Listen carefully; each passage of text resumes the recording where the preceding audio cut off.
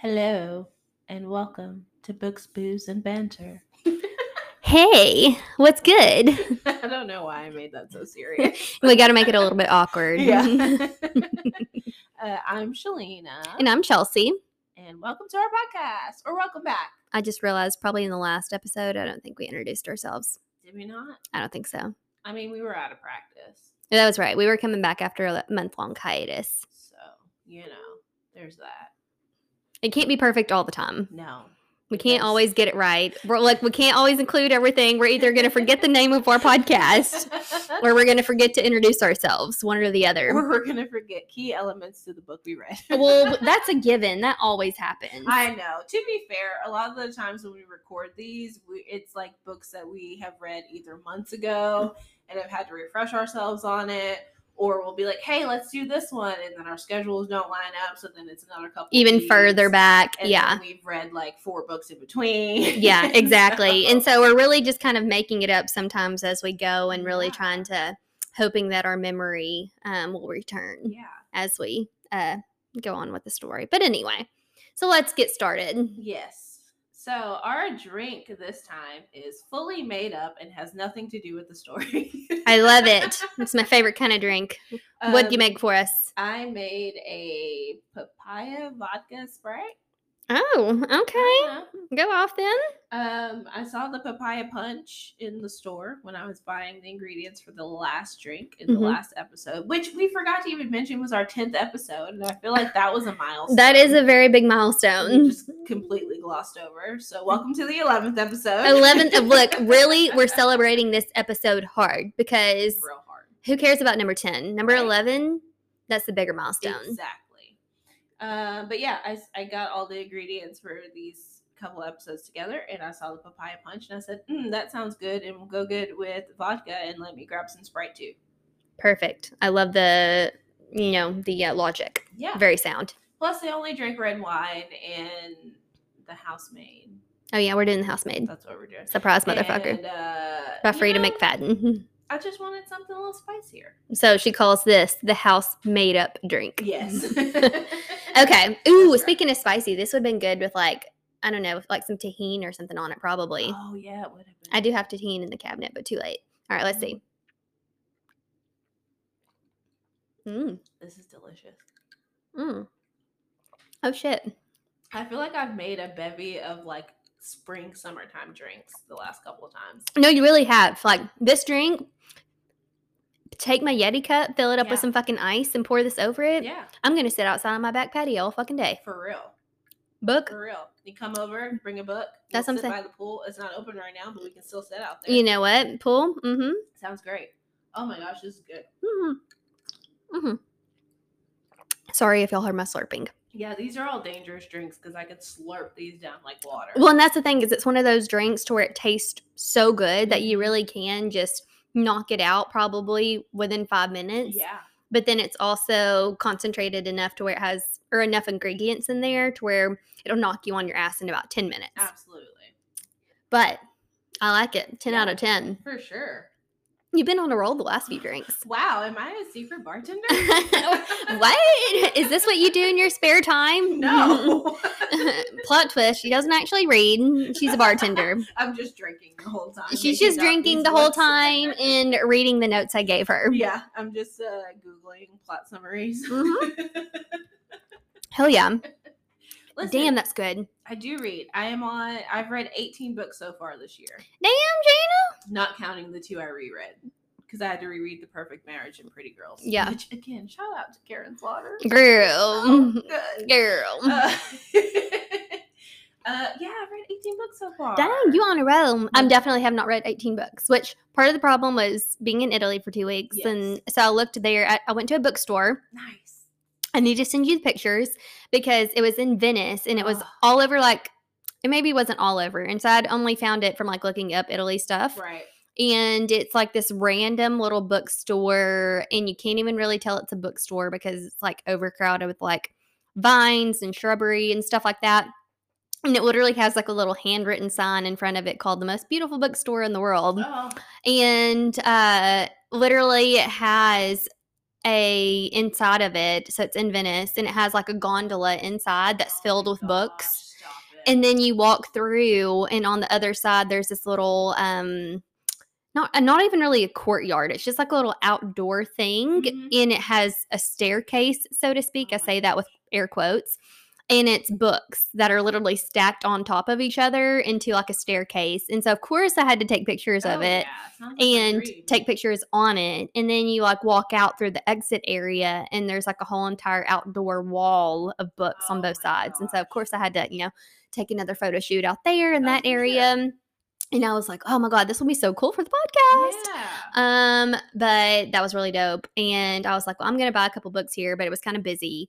And all the books were in Italian, and I'm very English. Yeah. So, but it would have been cool if you could find like Italian copies of books that you already. Well, yeah. And so I was kind of looking if we had more time, because we were trying to get to another area to see another site or something like that before they closed. Yeah. And so had I had time to sit there in line or to kind of sit there and actually browse, then I definitely would have picked up some books, even if they were in Italian and I couldn't read them. Maybe I could read like the title. Yeah, well, that's what I was kind of thinking. Or if it had the word chow. Chow or Shibo. That would be a cool thing to do. Like if you go, other places like abroad and stuff like that, is to find like your favorite books in their language. Then, I thought about that too. It could be a good way to kind of learn the language a little bit too, or at least like. Side by side. I was going to say side by side kind of translation. Yeah. Really easy That's smart. With Harry Potter. Which is the first thing that comes to mind for me. I've never actually read Harry Potter. Y'all don't come for me. I know. Even my husband, who does not read, has read Harry Potter. That's what we should do around Christmas time. Is Harry Potter? Yeah. Really? Yeah, it's a Christmas story. Is it? Really. No, I was supposed to say what? Not really. I've watched the movies. It's just Christmas nostalgia around the holiday time that makes me think of it. But that would be a cute series, like a little mini series. And then during October, we have to do horror books. Well, duh. I have so many. Okay. The Whisper Man for one. Oh, for sure. 1,000. Stephen King, of course. Yes. An Imaginary Friend. I haven't read that one, but it's on my list. So good. I still want you to read Tender as the Flesh. Look, I almost picked it up. Okay, so right before I left for Italy. Okay, yeah, right before I left for Italy, I went to Books A Million, and I was looking for books to take with me. And I saw. Oh yeah, I think you texted me about it. Yes, I was like, maybe don't take that one with you. And I'm like, do I want? Because it was a pretty short book, and so I was like, oh, this would be an easy like plain read. And but then I was like, very disturbing. I might not want to read that while I'm already like on the plane for 8.5 hours, and people, if they do see me reading it, might judge me a little bit or get me kicked off the plane. Arguably more disturbing than Pretty Girls. Really? Yeah. How? Oh my God. In different ways. In a different way. Because it's a close call. Because there were times that I had to put Pretty Girls down because I was like, I'm disturbed. And so of course, like, I need to take a minute to breathe and process. With the subject matter and the fact that it's a virus that takes out like all the typical meat that we eat. So it's kind of like the egg thing that happened recently. To COVID, yeah. So it just made it even more disturbing. I'm thinking of the fact that eggs were like $8 a fucking carton a few weeks ago. And now I'm like, are the chickens going on strike? No, apparently there was bird flu. Yeah. Which terrifies me, okay? Like, okay, so I listened to this podcast, Will Kill You. Shout out to Exactly Right. Please pick us up. It is good. Yeah, that one's a good podcast. I was listening to this podcast, Will Kill You, and they redid the flu because that was like their first episode was on influenza. They redid it, and then they also had like a bonus episode in their own little book club, which is all science books, obviously. But one of the guys on there, he was talking about like pandemics and things like that. And he mentioned the avian flu, and he was talking about Arkansas a lot because all the goddamn chickens we have. And I was like, oh my God, the avian flu is going to start here. So I got really freaked out about the avian flu and, all the chickens. Look, And eggs. I just thought the chickens were going on strike, and I think the chickens were like, we've had a fucking enough of this. No more, eggs. No more slaughtering. If you want our eggs, you're gonna have to pay good money for them, and therefore the price of eggs was $8 to $10 a carton. They're starting to come down a little bit. Yeah, I know they have came down. The cage-free ones, I noticed, are still like $7, $8. Well, so the cage-free ones are the ones I normally buy. Not to say that they're actually cage-free, but I like to feel a little bit better whenever I buy them. And so for like an 18 count, before I think it was like $5, $6 maybe. It couldn't have been more than. I don't think I would have spent $6 on them. So my local Kroger, I think it might have been like $5.67 hypothetically. But even now, like it's still $6-something, and so it's came down from where it was because it was like $10, and I'm like, fuck no. Yeah. So I went to Sam's Club, and of course, you have to buy in bulk there. And so I was like, I'm going to buy my egg whites and I'm going to buy my eggs here. Yeah. And we had the smallest thing they had was 57 eggs. It was literally a big ass. Yeah, well, no, it was literally like a big ass box. And I didn't realize how many eggs were in it until I brought it home. And so then we counted, and it was like 57 eggs. And I'm like, so many eggs. And I'm like, what the fuck are we gonna do with all these eggs? Which luckily Dan eats a lot, and I was like, look, every single morning you're gonna have to eat some eggs because I only eat one egg a day mixed with my egg whites. And so I do more egg whites than egg, but I was like, you're going to have to eat some of this. And I don't care if we're going to have eggs for breakfast, lunch, and dinner. Yeah.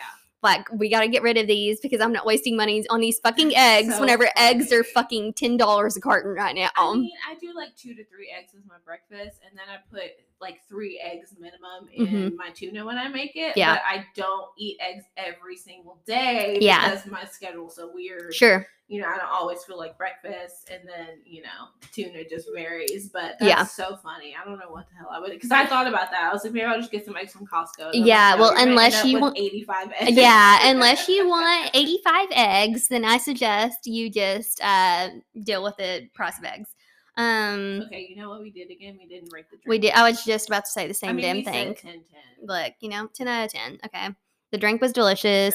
Sure. Really amazing. It is really good. It's getting to be more papaya things.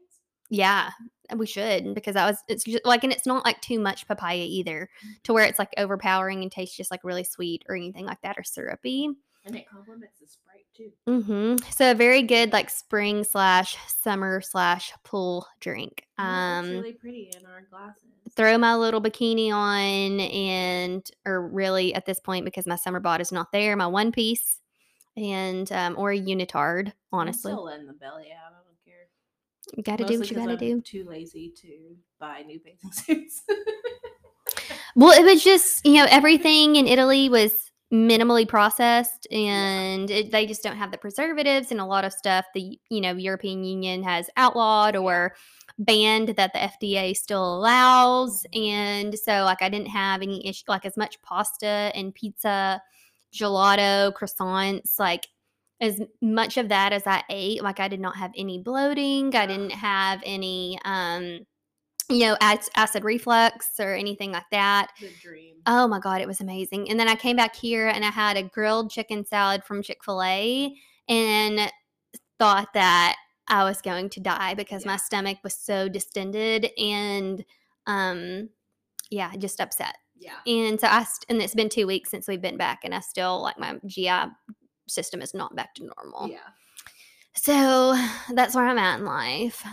I told Dan, I was like, we just got to move to Italy. Yeah. Look, I work from home. It's fine. Like, it'll work out just fine. I can work remotely in Italy. And he was like, yeah, well, I'm a contractor and I can't work on buildings that were, built in like the 1300s. So figure it out, bro. That's what I'm saying. I was like, it's a learning curve. You'll just learn something new every single day. Yeah. We can still do the podcast with you in Italy. Yeah, that's what I'm saying. There's plenty of time. That works out. We can do it remotely. When my fucking internet's working. Yeah, that too. Or I'm sure they need nurses. Hello, you can move too. There you go. Be a good time. All right, 10 out of 10 on the drinks, bartender. We didn't even need Katie. I know. We need to bring her back though. Yeah, raise your hands if you want Katie on the pod again. I see a lot of hands. Good choice. I Guys. see Good hands. choice. Okay, so let's get into The Housemaid by Frida McFadden. Yeah.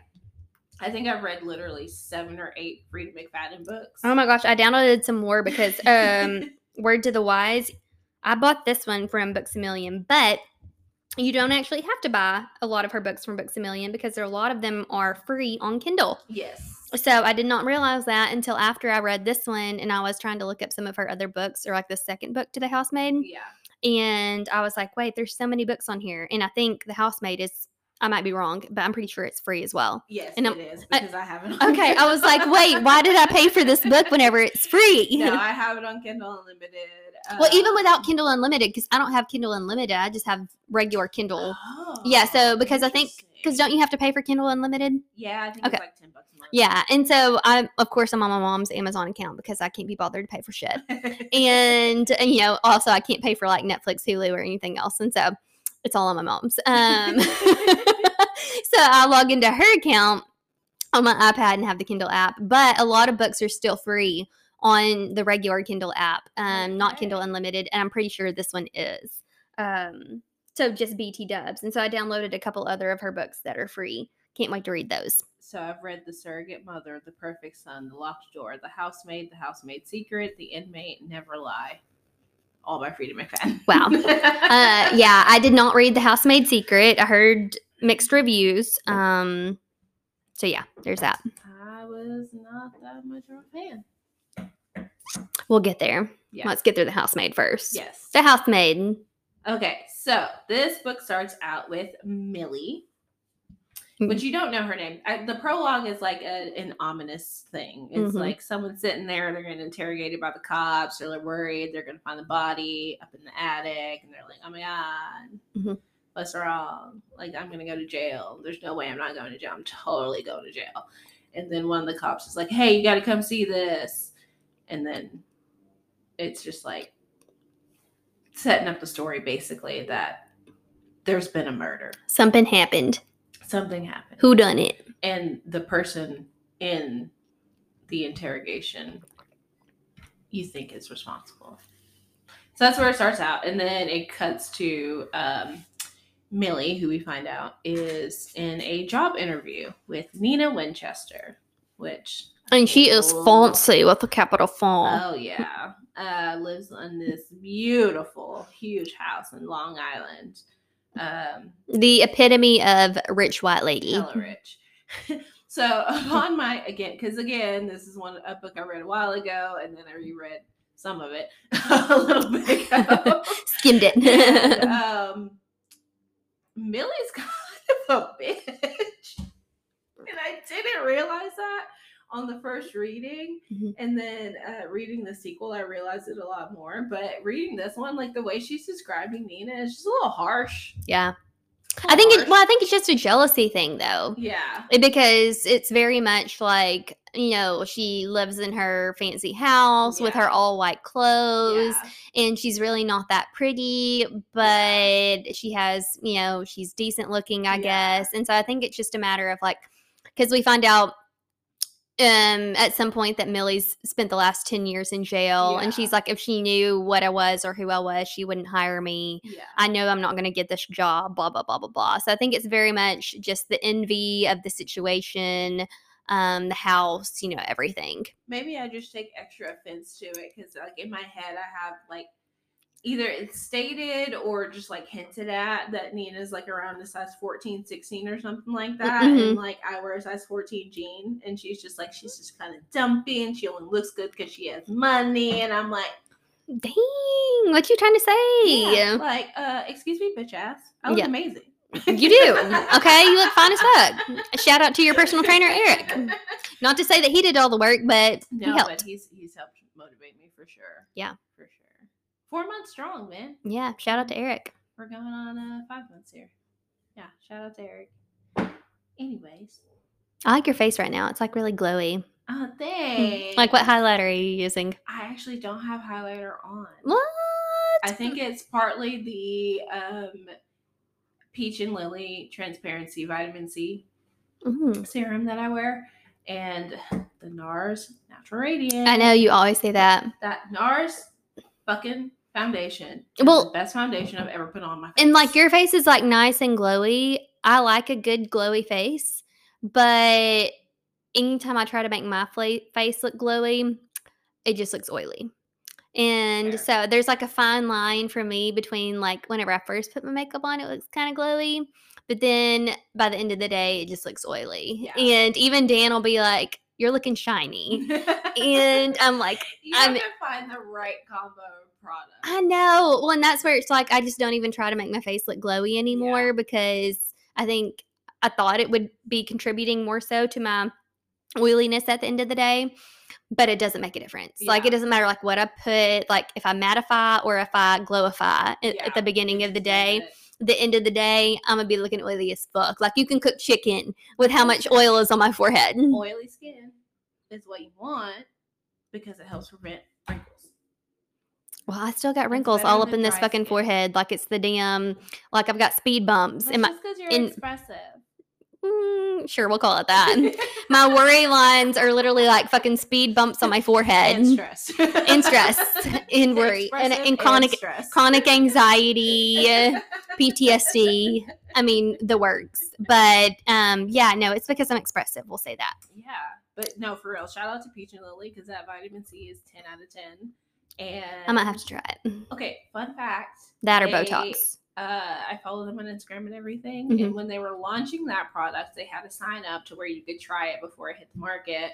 And I got picked to try it, and I had to take a couple pictures. They put me on their Instagram story at some point. Like it's such a good thing. Look at you, influencer.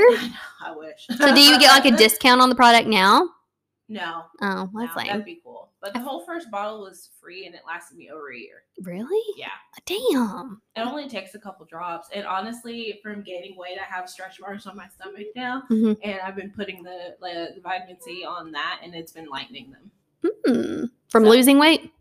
No, from gaining. Well, I had them from gaining weight. Oh, okay. Now that I'm losing weight, they're still there. Okay, gotcha. They're darker. So I was about to say, but you're not gaining, you're losing. No, I've been putting it on there, and it's been helping. So get some Peach and Lily vitamin C transparency. Peach and Lily, if you're listening, send me some. Please. I would like some more, please. Because I would like to try it. Like 90% of my skincare routine is yours, so please send me some more things. Anywho. All right, moving along. Back to the story. Back to the premise of this whole entire podcast. Yeah, so she is interviewing, Millie is interviewing for a housemaid position with Nina Winchester, which shout out to the Winchesters. Sam and Dean, if you're listening, my husband loves you. I do too. I've never watched a full episode. I love you too, Dean, so much. And yeah, so she's like, I'm never going to get this job, whatever. Boo-hoo, why me? I'm living in my car. Oh, yeah, she's living in her car, showers like once every 3 to 4 days, basically, because she has to go to like the truck stop, which is kind of sketch. And she's just really having a rough go of it since she got out of prison, of course, because she does have a felony charge on her record. And so, of course, we know it's really difficult for people coming out of that to get jobs or be on their feet, which, of course, the American system is really fucked up. And so it really makes it impossible for people not to be put back in prison, basically, because at least in prison, they know they're going to get 3 square meals a day and have, food, clothing, shelter. Whereas, afterwards, it's just really hard for them to, sustain. But that's where I was. Another side note, I watched the show on Netflix, and it was called like World's Most Dangerous Prisons or something like that. It was really interesting. And so this guy would like go and spend like a week in prisons in different countries, and basically live as an inmate would, just to see like how, like what it was like and the process and everything. And he would be booked like a regular inmate. And so he went to one, and I want to say it was in Norway. I might be wrong.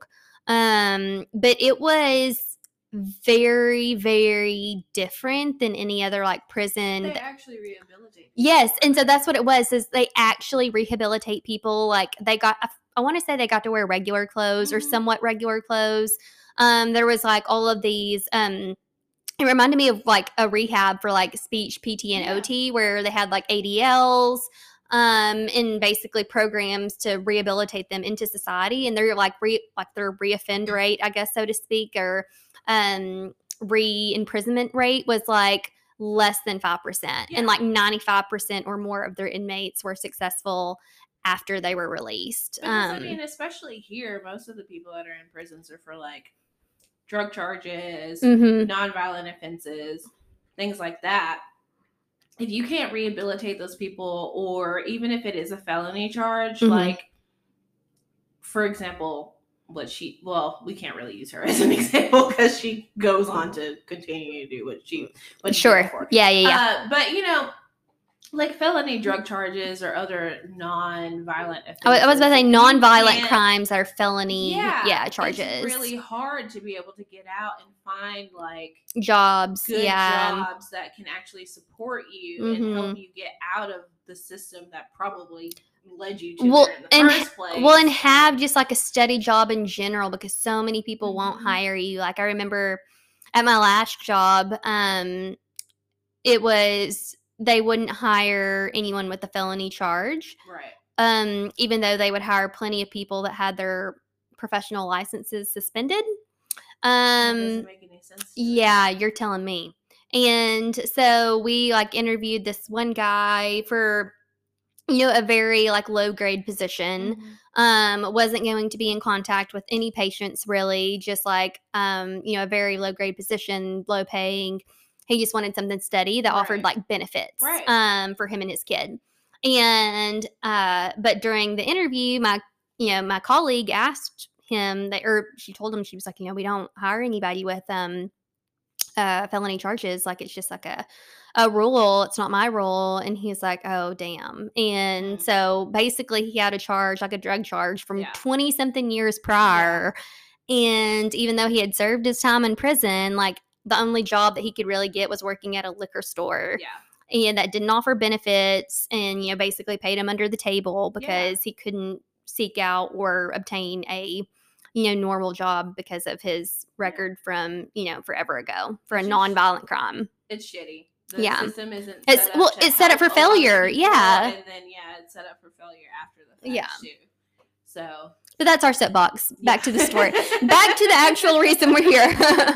So she gets a call denying her from like this fast food job, and then she's all bummed. But then right after that, Nina Winchester calls her and is like, "Hey, I still want to give you this job, and it's been like, when can you start?" Like and she's like, "Oh my god, tomorrow."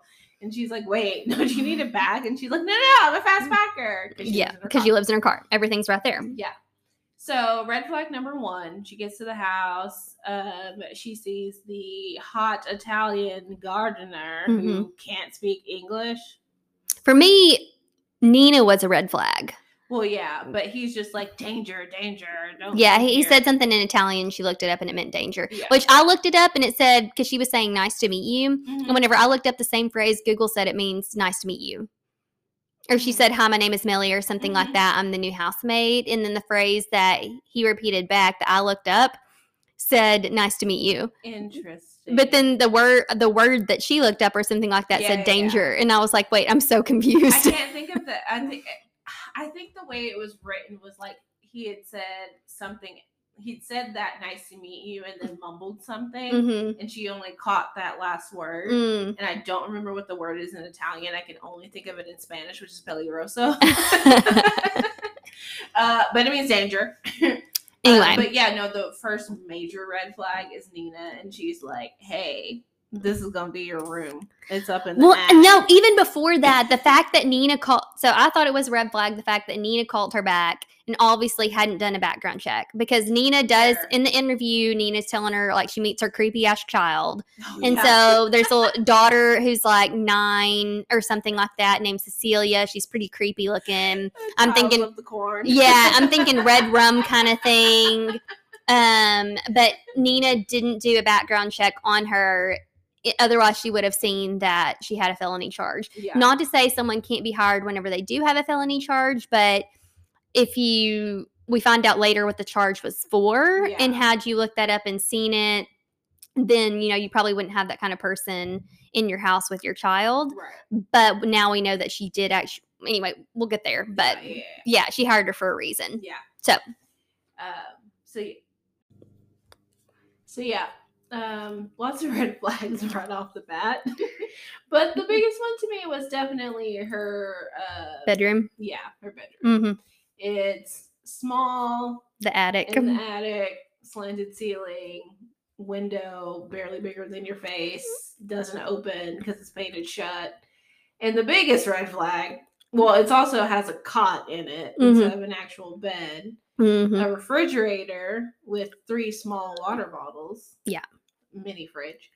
And then the door locks from the outside. The outside, yeah. Which she doesn't realize until, like, I think she, like, actually gets in the room. It's like the next day and she's like, that. I don't have a lock on, like, the inside. And then she realizes there's a lock on the outside. Yeah. And which, like, hey. red flag. Yeah. She's like, can I have a key? And Nina's like, yeah, sure. I need a key.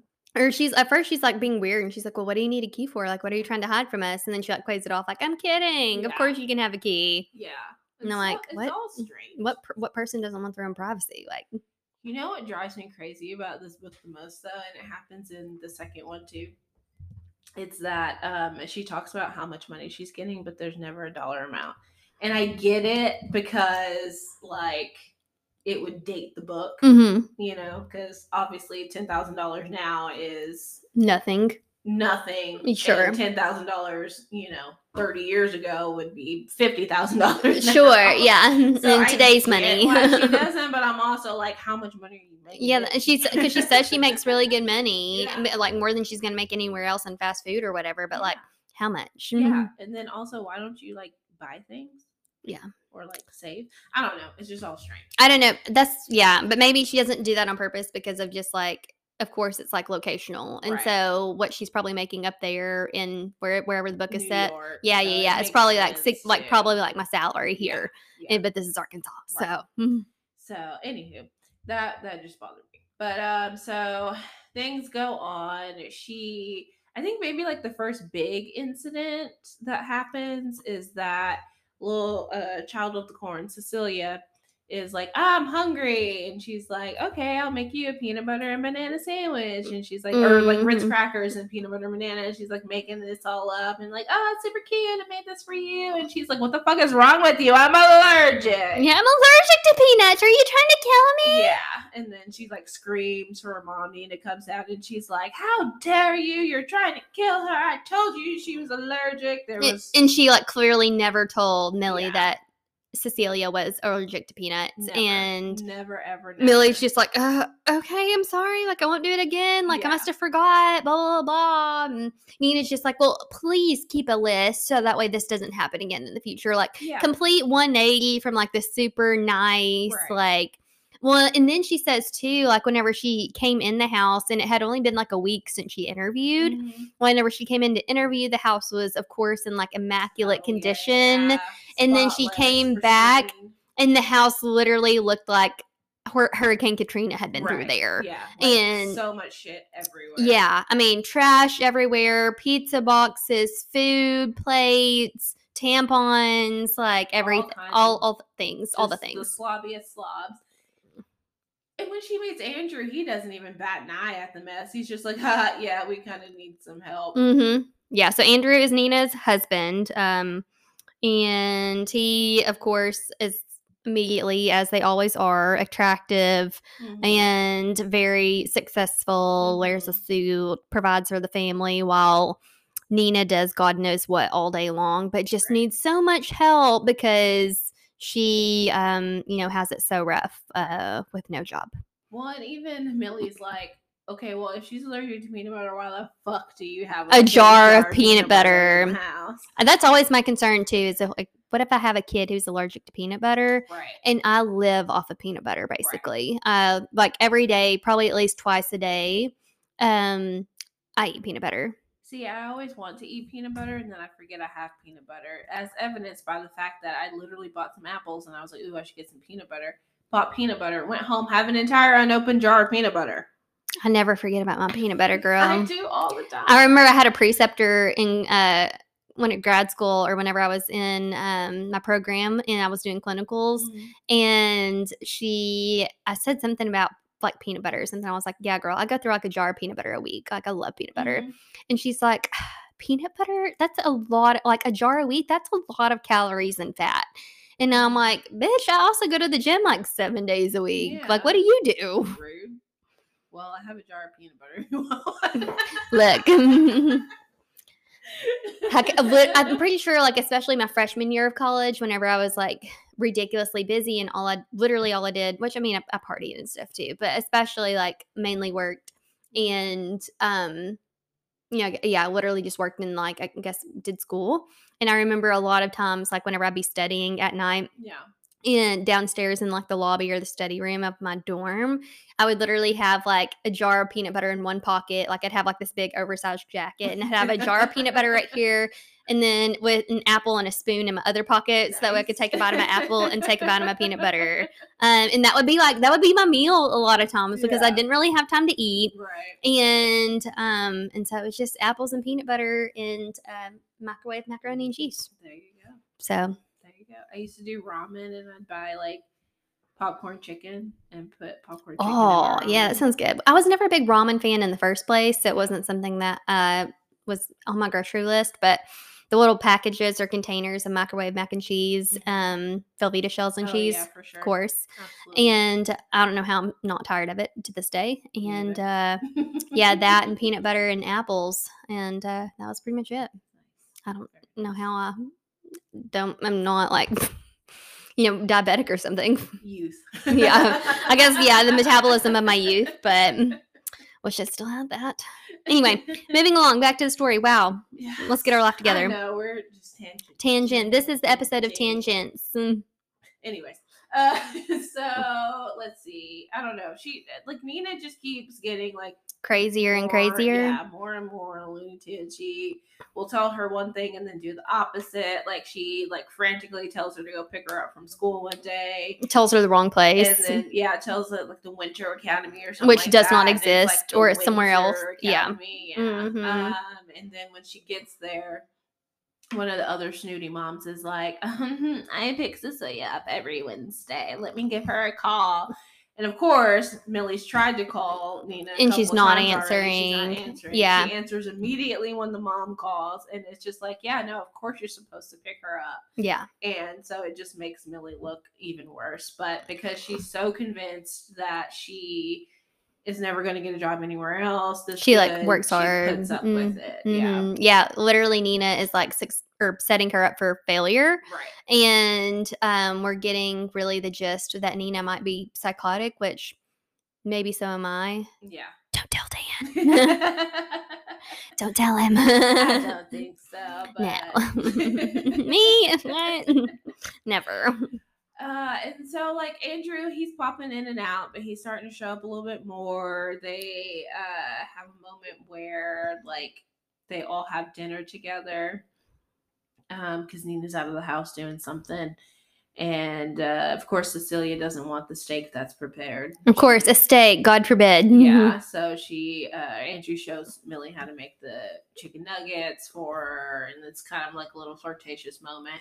This whole time Millie's like, oh, I can't fall for my boss. He's married, I can't fall for him. So red flag number 2. Mm-hmm. Andrew is perfect with a capital P. Yeah. You know what else starts with a P? Mm-hmm. Psycho. Mm-hmm. I said, is Nina crazy or does Andrew make her crazy? I don't trust him because no one's that perfect, because he's just so he's so okay with the house being a complete wreck, whatever. But then he's always so loving and kind and patient with Cecilia, and which, his Cece, his kid, sure. But then with Nina too, who's, at this point, you're thinking maybe bipolar. Mm-hmm. And so he's just so, perfect, literally perfect in human form. And even Millie talks all the time about how perfect he is. Yeah. And so I'm like, I don't trust anybody that's, that allegedly perfect. So like I said, Psycho also starts with a P. So remember that, ladies. For sure. And gents. And they, thems. Yeah, it's all so strange. There's a moment where Millie's like, oh, I think I'm going to sneak and watch some TV. And then Andrew comes down, gets some water, and watches Family Feud with her. They have another little moment. And Nina comes down and freaks the fuck out and is like, you're not allowed to watch TV in the living room anymore, blah, blah, blah. And Andrew's just like, oh, yeah, sorry, I do have an early morning. Let me go to bed. And they end up having a fight later on, and Millie freaks out because she hears like a crash or whatever. Nina comes out and is bleeding, and she's like, well, I'm not leaving till I see Andrew, basically, because she doesn't see him and she wants to make sure he's okay. Yeah, and you know, it's just a whole lot of like escalating events. There's like a PTA thing that they're having, and all the women are like talking shit. And I think that's when Millie finds out that Nina was hospitalized. Yes, for one point. for a psychotic break. Yeah. And allegedly tried to kill Cece, her daughter, whenever she was a baby. She allegedly tried to drown her. And the fact that Andrew stayed with her is just very interesting. Yeah, like mental health is a very touchy subject. Touchy and varied and all of that. Yeah, of course. It would be really difficult for I think anyone to, you can support the person that tries to kill their kid without letting them back in the house and being in charge of. Yeah, of course. Yeah, you know I just wouldn't feel safe like if, my partner, whoever, like tried to kill my kid in the bathtub, then of course, like I don't think I would allow them to be unsupervised with the child in the future. Right. But yeah, like you said. But and then one like notable thing is in the attic. She tries to come out at one point and she panics because the door's stuck. And then she like pulls on it and then like takes a deep breath and tries again and it opens. And so there was this like brief panic moment where she thought the door was locked from the outside, but it actually wasn't, or so we thought. Right. Also, during this whole time, Andrew and Nina are allegedly trying for another child. Yeah. They go to this special fertility doctor because they've been trying for a while now and it hasn't happened. And they come back from the appointment in which before Millie is there with Cecilia, who throws a fit and like she says she wants a bologna sandwich, and she says she actually wants a bolognese sandwich or something like that. I don't know. And she's like, what the fuck is that? And then she just throws the bread and meat everywhere. And then right after that, of course, Andrew and Nina come home, and they're both really upset because they didn't hear the news that they wanted to hear, that they basically couldn't have a kid. Yeah. Nina goes upstairs. Millie tries to console Andrew, and he's like, I think that's when she finds out that he's not biologically Cece's dad. Yeah. And so he's been really wanting a kid of his own. Sure. So he's upset because, he really wanted that, and it doesn't look like it's going to happen for them. Yeah. Yeah. And then I also which, like I've said before, I theorize everything, right? Mm-hmm. And so I said, is Millie the crazy one from her time in prison? Like, of course, like, shit that happens in prison will kind of make you crazy afterward. Mm-hmm. And so I'm like, is she like having a psychotic break, or like having, some kind of mental health issues or something like that from her time in prison? Like, is she really imagining everything, or, I don't know.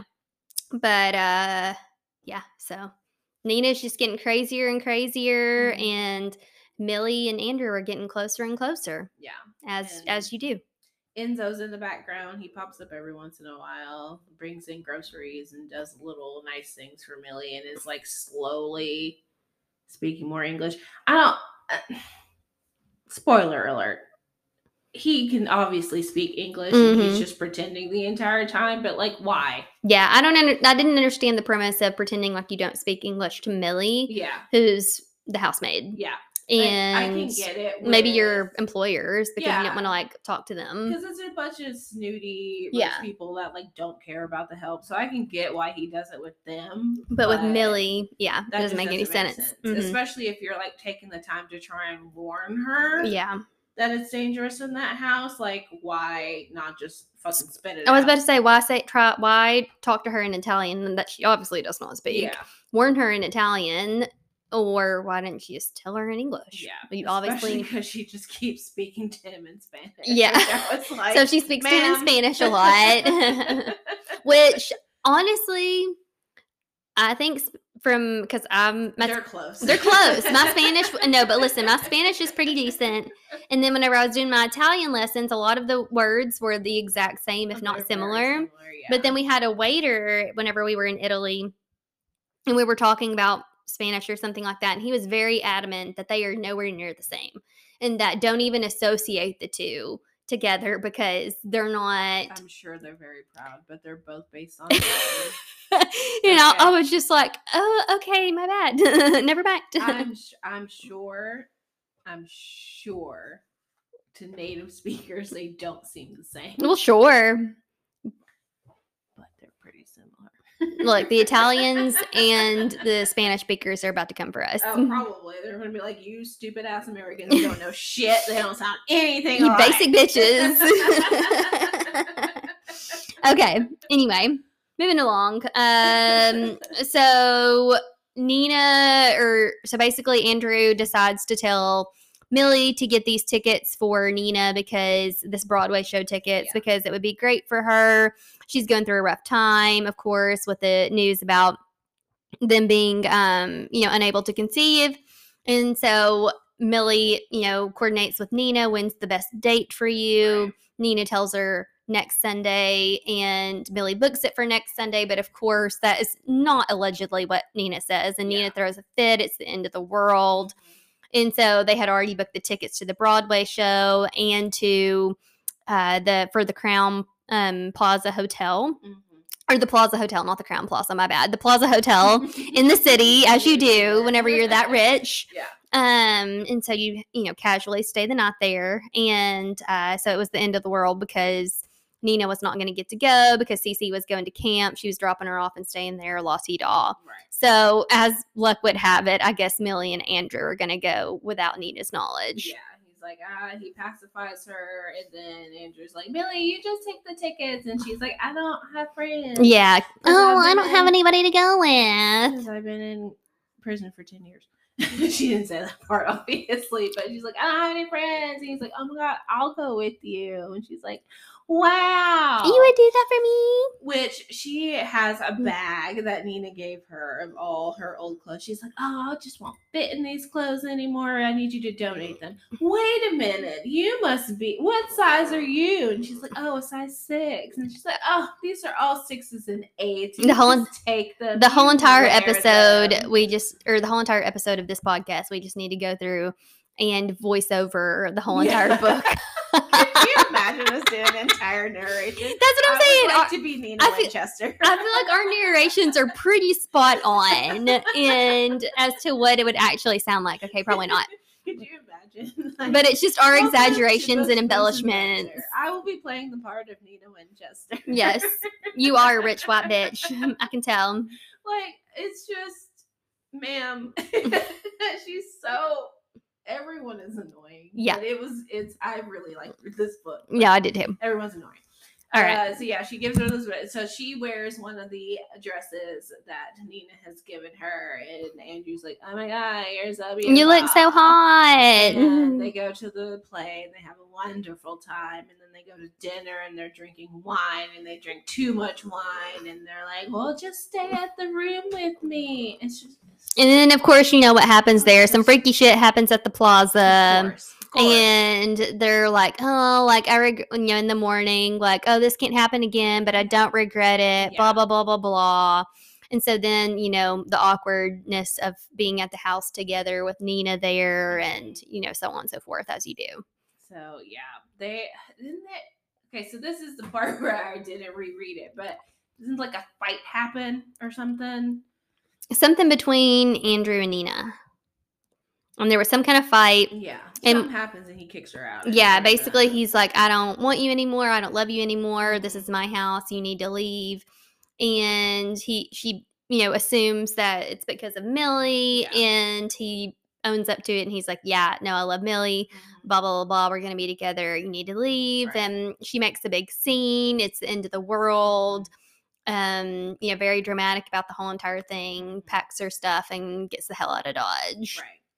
And then Millie moves into the bedroom. Mm-hmm. She moves all of her shit down from the attic. She's exploring the house more. It's her. Well, she hadn't moved all of her shit yet. Okay. Because she goes up there later to really get everything, to finish getting everything, Gotcha. but she starts kind of staying in their room. Yeah. They're hooking up more. It's heaven on earth. Yeah. And she goes to the library and gets some books. Oh no, but he has a bookshelf in the house. Yeah. And while she, of course, I'm at the library in the room. Oh yeah. So they have a library in the house, and while he's out, and of course she's now playing the role of Nina, where she has nothing to do all day, because she's no longer the housemaid, but she still is cleaning and doing some things. And so she hangs out on the couch and reads, flips through a couple of Andrew's books and leaves them laying out on the table. She falls asleep. Doesn't she? Well, I think whenever he comes home, they start.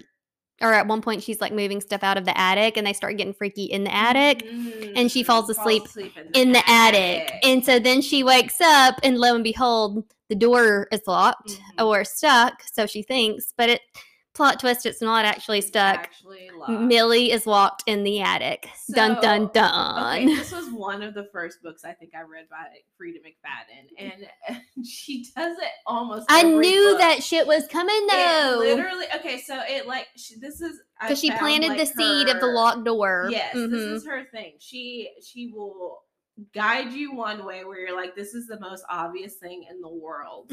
And then there's always something else that makes it a little bit of a twist. Yeah. And so I knew obviously there's something going on with Andrew. I didn't get the locked door thing. I knew that was going to come into play somehow. Sure. But I was thinking more it was him and Millie were going to plot to keep Nina up there and kill her up there. And that's how they were going to get rid of Nina. Yeah, I thought opposed to... I kind of thought it was going to be a him and Nina situation too. Yeah. To where they're some kind of, not necessarily sadistic, but maybe some kind of serial killers or something like that. And a tag team kind of thing. Yeah. And that's the end of part 1. Millie's locked in the attic for real. For real. And you're oh shit. Yeah. And then goes to part 2. Yeah. And it's at this point, it's from Nina's point of view. Oh, motherfucker. Sadistic. Okay. So. Yeah. Well, and literally in the part 2, the chapter is Nina's basically guide on how to get rid of her sadistic evil husband. It's a how-to. And coming back to me now. Yeah, a little how-to blog on how to get rid of your sadistic evil husband. Yeah. And that's where we kind of learned that Andy had been really sadistic to Nina. So he locked her in there for any little indiscretion. He would lock her in the room for days at a time, only with those 3 water bottles, the bucket. Oh, we forgot the bucket. There's a bucket, in the closet for excrement. And he drugged her, and he drugged her the first time or whatever, because the roots of her hair were not done. Right.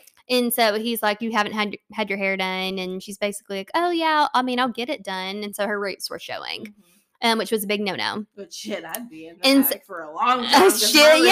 I only get my hair done twice a year, girl. My roots will be up 4 inches before I finally go and get my hair done. Same. But it's a shadow root now. Yeah, exactly. It's a smudge look. And so that's basically, same kind of scenario with Millie, is he put her in there because she left the books sitting out, his books, and she didn't take care of the books and put them back where they go. He's you need to be punished. So she's locked in the attic with 3 heavy ass books. And Millie's described as a really small person. And so the torture he has for her, she has to hold these books on her for, I don't remember. It was 5 hours. Yeah, for a really long time, which 3 heavy books, hold it on her stomach. Yeah. Lay down on the floor, and then she does it. Yeah, she ends up doing it. And he's no, you took it off 1 minute too soon. Now you have to start over. Right. And so she does it for 5 hours and 10 minutes the next time. But then from Nina's perspective, she was, because of her roots or whatever, she had to pull out 100 hairs, and it had to have a follicle attached. And he did the same type of shit where she pulled it out, put it in the envelope, slid it under the door like he requested. And he was oh no, there's 1 hair missing, a follicle. You have to start over. And so she pulled like 120 or 110 hairs out the next time to make sure, there were ample amounts and he didn't have any room. And then he finally let her out whenever she's like dehydrated, incoherent, starving. And so a lot of really fucked up shit. And that's, for sure. Yeah. And so that's horrible. So she starts plotting that she needs to get rid of him somehow, and she's going to basically let herself go, but only after. Well, she starts that part. Well, even with the whole, like, all of the times that he held her in the attic, that's where she was drugged, and Cece, whenever she was a baby, was drugged, and he put her in the bathtub with the water running and had Nina laid on the bed, like, passed out, and then did called the police for a, quote unquote welfare check. Yeah. And that's where it came in, and it looked like she woke up about the same time because he had been calling her phone. Yeah. And she went in there, and it looked like she was trying to, like, drown her drugged child. And so that's where she ended up being in the psych ward for like 8 months. Yeah. So he basically framed her to make it seem like she was psychotic and had a psychotic break, and wanted to set up this whole narrative so that when he continued to abuse her, no one would believe her because she already had this history, mental health history. So fucked up. It's so hard for people to even believe women when it comes to abuse stories. And then it's also really easy in something like this where you can make a woman seem crazy and people will believe it because bitches be crazy, and it's super fucked up. Yeah. So Nina starts plotting to either get rid of Andy somehow or how she's going to get out. And so she's kind of not necessarily purposely, but Enzo, the gardener or the landscaper, has decided to try and help her because he knows what Andy is doing. Yeah, his sister had an abusive boyfriend or husband or whatever, and I think he ended up killing her or something like that.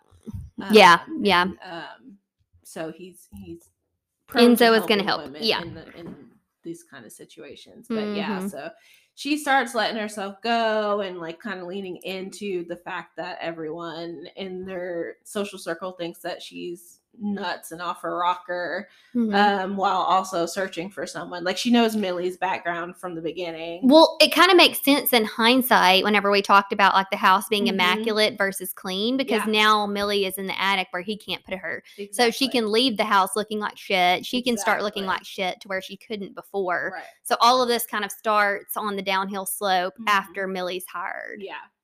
And it's really easy to get him and her together because not only is she someone that has a violent history, Millie. Yeah, Millie. She's pretty. And so she, like, Nina knows that Andrew's eye is going to turn towards her. Right. But she can force them two together while making herself seem pretty unstable and get Andrew to kick her out without any actual physical consequences, so she can take Cece out of the house and be safe and get the fuck out. While Millie probably kills Andrew. And so we come to find out that Millie went to jail for 10 years for murder.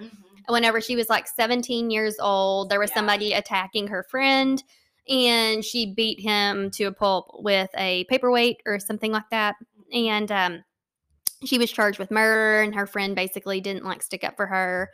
And so there was really nobody on Millie's side. So her parents she was already kind of like a troubled child, like a problem child.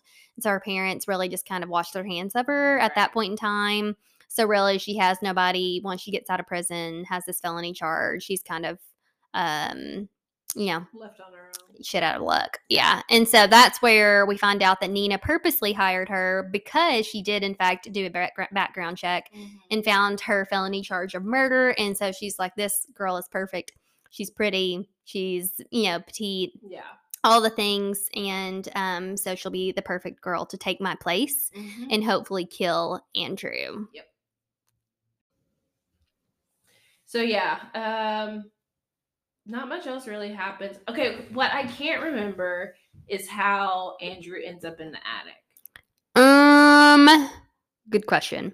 So I know she gets let out. So Millie does is eventually let out after she takes the, wets the books off and everything. So at this point, she's plotting how she's going to handle Andrew. Mm-hmm.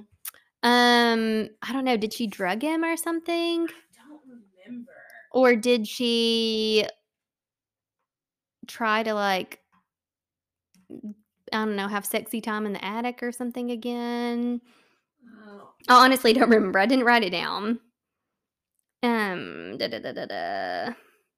I just put Millie takes control. Yeah. There's some kind of way that she gets Andrew into the attic, Yeah, and then she locks him in there. And I know she keeps him in there for like 6 days, so he dies. Yeah, no, well, and she doesn't let him get off, scot-free. And so she, like, locks it from the outside and has taken his phone and everything. And there's cameras in there so he can see what people are doing whenever they're in there. So she can see what he's doing. And she makes him take, like, the same pile of books or whatever. I think so. And put it on his penis, like, lay down and, like, lay it on top of his junk for, like, 5 hours. Yeah. And then she's like, oh, nope, you didn't do it right. You got to do it over. Or maybe it was 3 hours or something.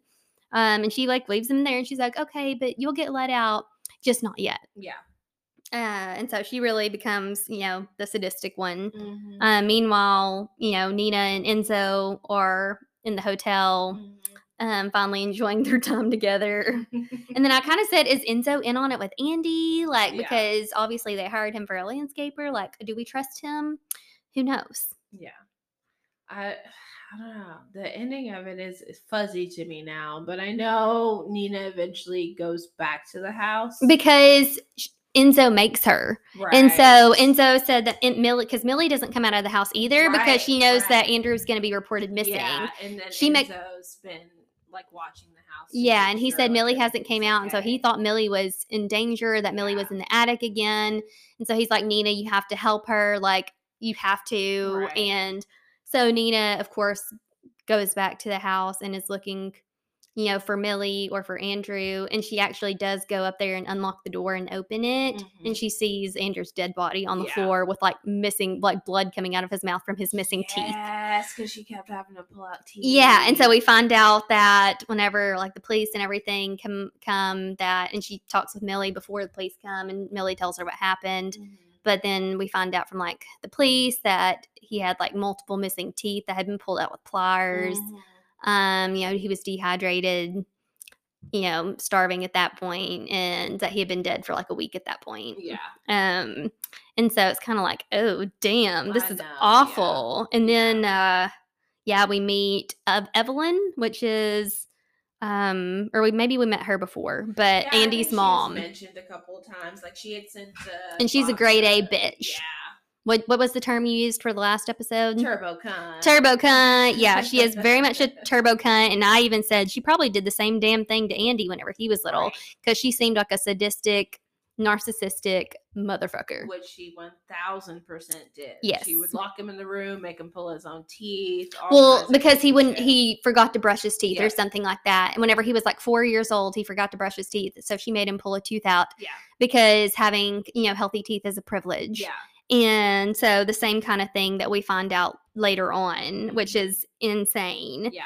And so honestly, Evelyn should have probably been arrested too, for child abuse, neglect, and all of the things. For sure. And so we kind of find at, what is it? Andrew's funeral, where Evelyn comes up to Nina and says, I'm glad you taught him a lesson or something like that. Yeah. Well, and so then Andrew, we find, too, at one point in the book, we find out that Andrew used to be engaged before Nina. Right. And it was like... It was the sheriff's... Daughter. Yeah, it was like the sheriff's daughter. Because he saw the, like, suspiciousness around this, but he knew who it was, and he knew what Andrew had done to his daughter. And so he was like, I'm going to look the other way. Yeah, I mean, so that basically everybody knew that it was foul play suspected whenever Andrew died, but because the sheriff or whoever it was, the main officer on the case, detective, because his daughter went missing or had the same kind of side effects from Andrew, her relationship with Andrew.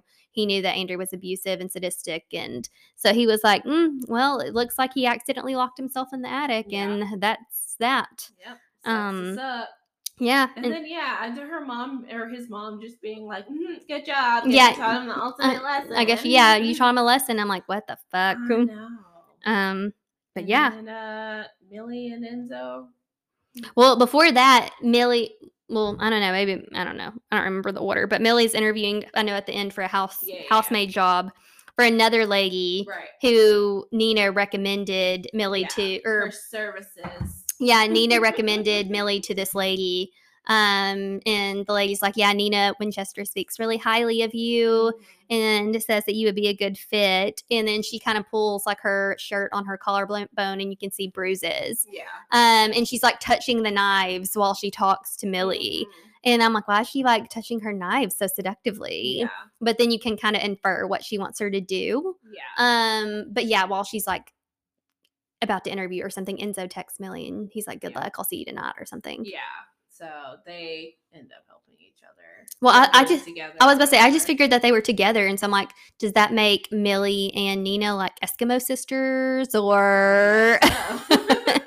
And you know, I think it says like Nina's like on the West Coast or something now with Cece and they're living their best life, you know, whatever. Happily ever after. But yeah, and so that was really the gist of the book. I know last week I said that the book that we did, The Perfect Marriage by Geneva Rose, that it was an exact like replica of another book that I had read, but I was wrong. It was this book that was the exact replica, like the same plot of another book that I had read. But again, I'm not going to mention in case you haven't read it or you are planning to, but very, very similar. So I'm wondering which one came first. We talked about it off mic, and I read the one that she's talking about too, and I do see a lot of the similarities. I mean, it's literally like the same concept. This one's executed a lot better, though. Yeah, I think so too. I agree. I don't really remember the other one. Yeah, it was kind of hard to remember because it's been so long, but I definitely wasn't as enthused about that one as like whenever I read this one, and like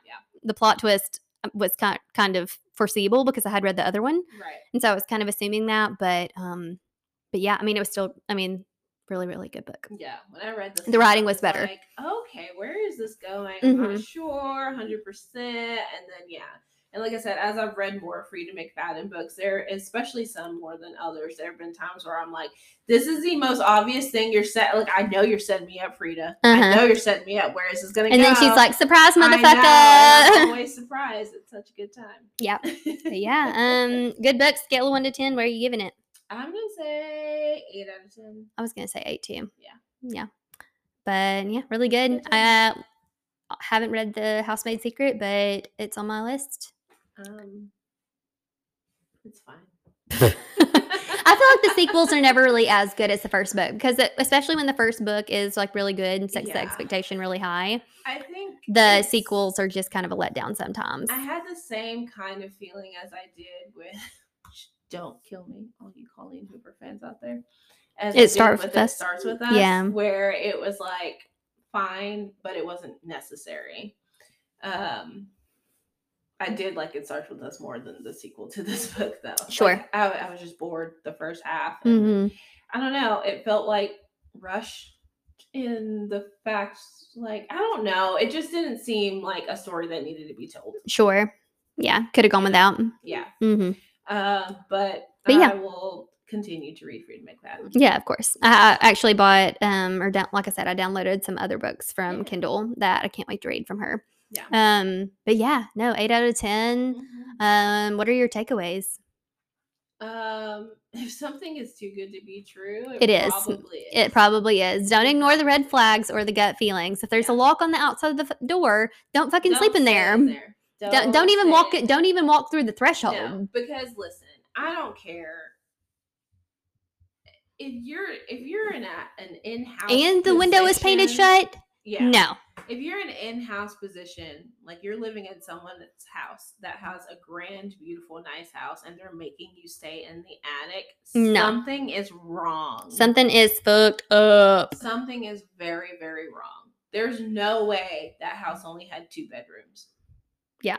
No way. There's no way. Well, no, it did have a guest bedroom, but she said it was for guests. Yeah, but how did it only have 1 guest bedroom? There's no with it. I think it said it was like 3 stories or something. Theater room. Yeah, like that's just ridiculous. Yeah, the math was not mathing there.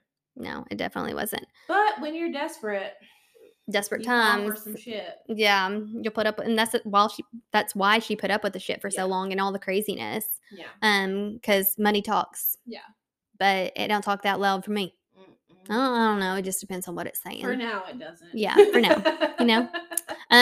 Did you picture anybody in particular for the characters? I didn't. I just enjoyed the fact that the main last name was Winchester.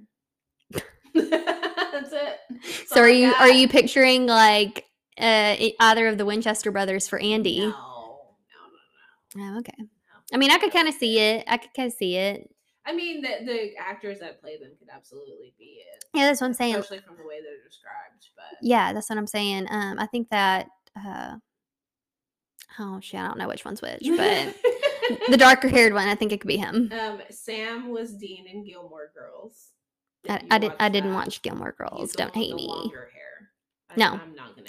Not him. The short haired one. Dean. So Jensen Ackles. Yeah, exactly. That's what I'm picturing for Jensen Ackles for everything. For every single character, that's who we're picturing. I think we need to tag him in this episode. But yeah. All right. Well, we didn't really do much of a picture this for this particular book, but open for interpretation. Let us know who you think should play these characters. Yeah.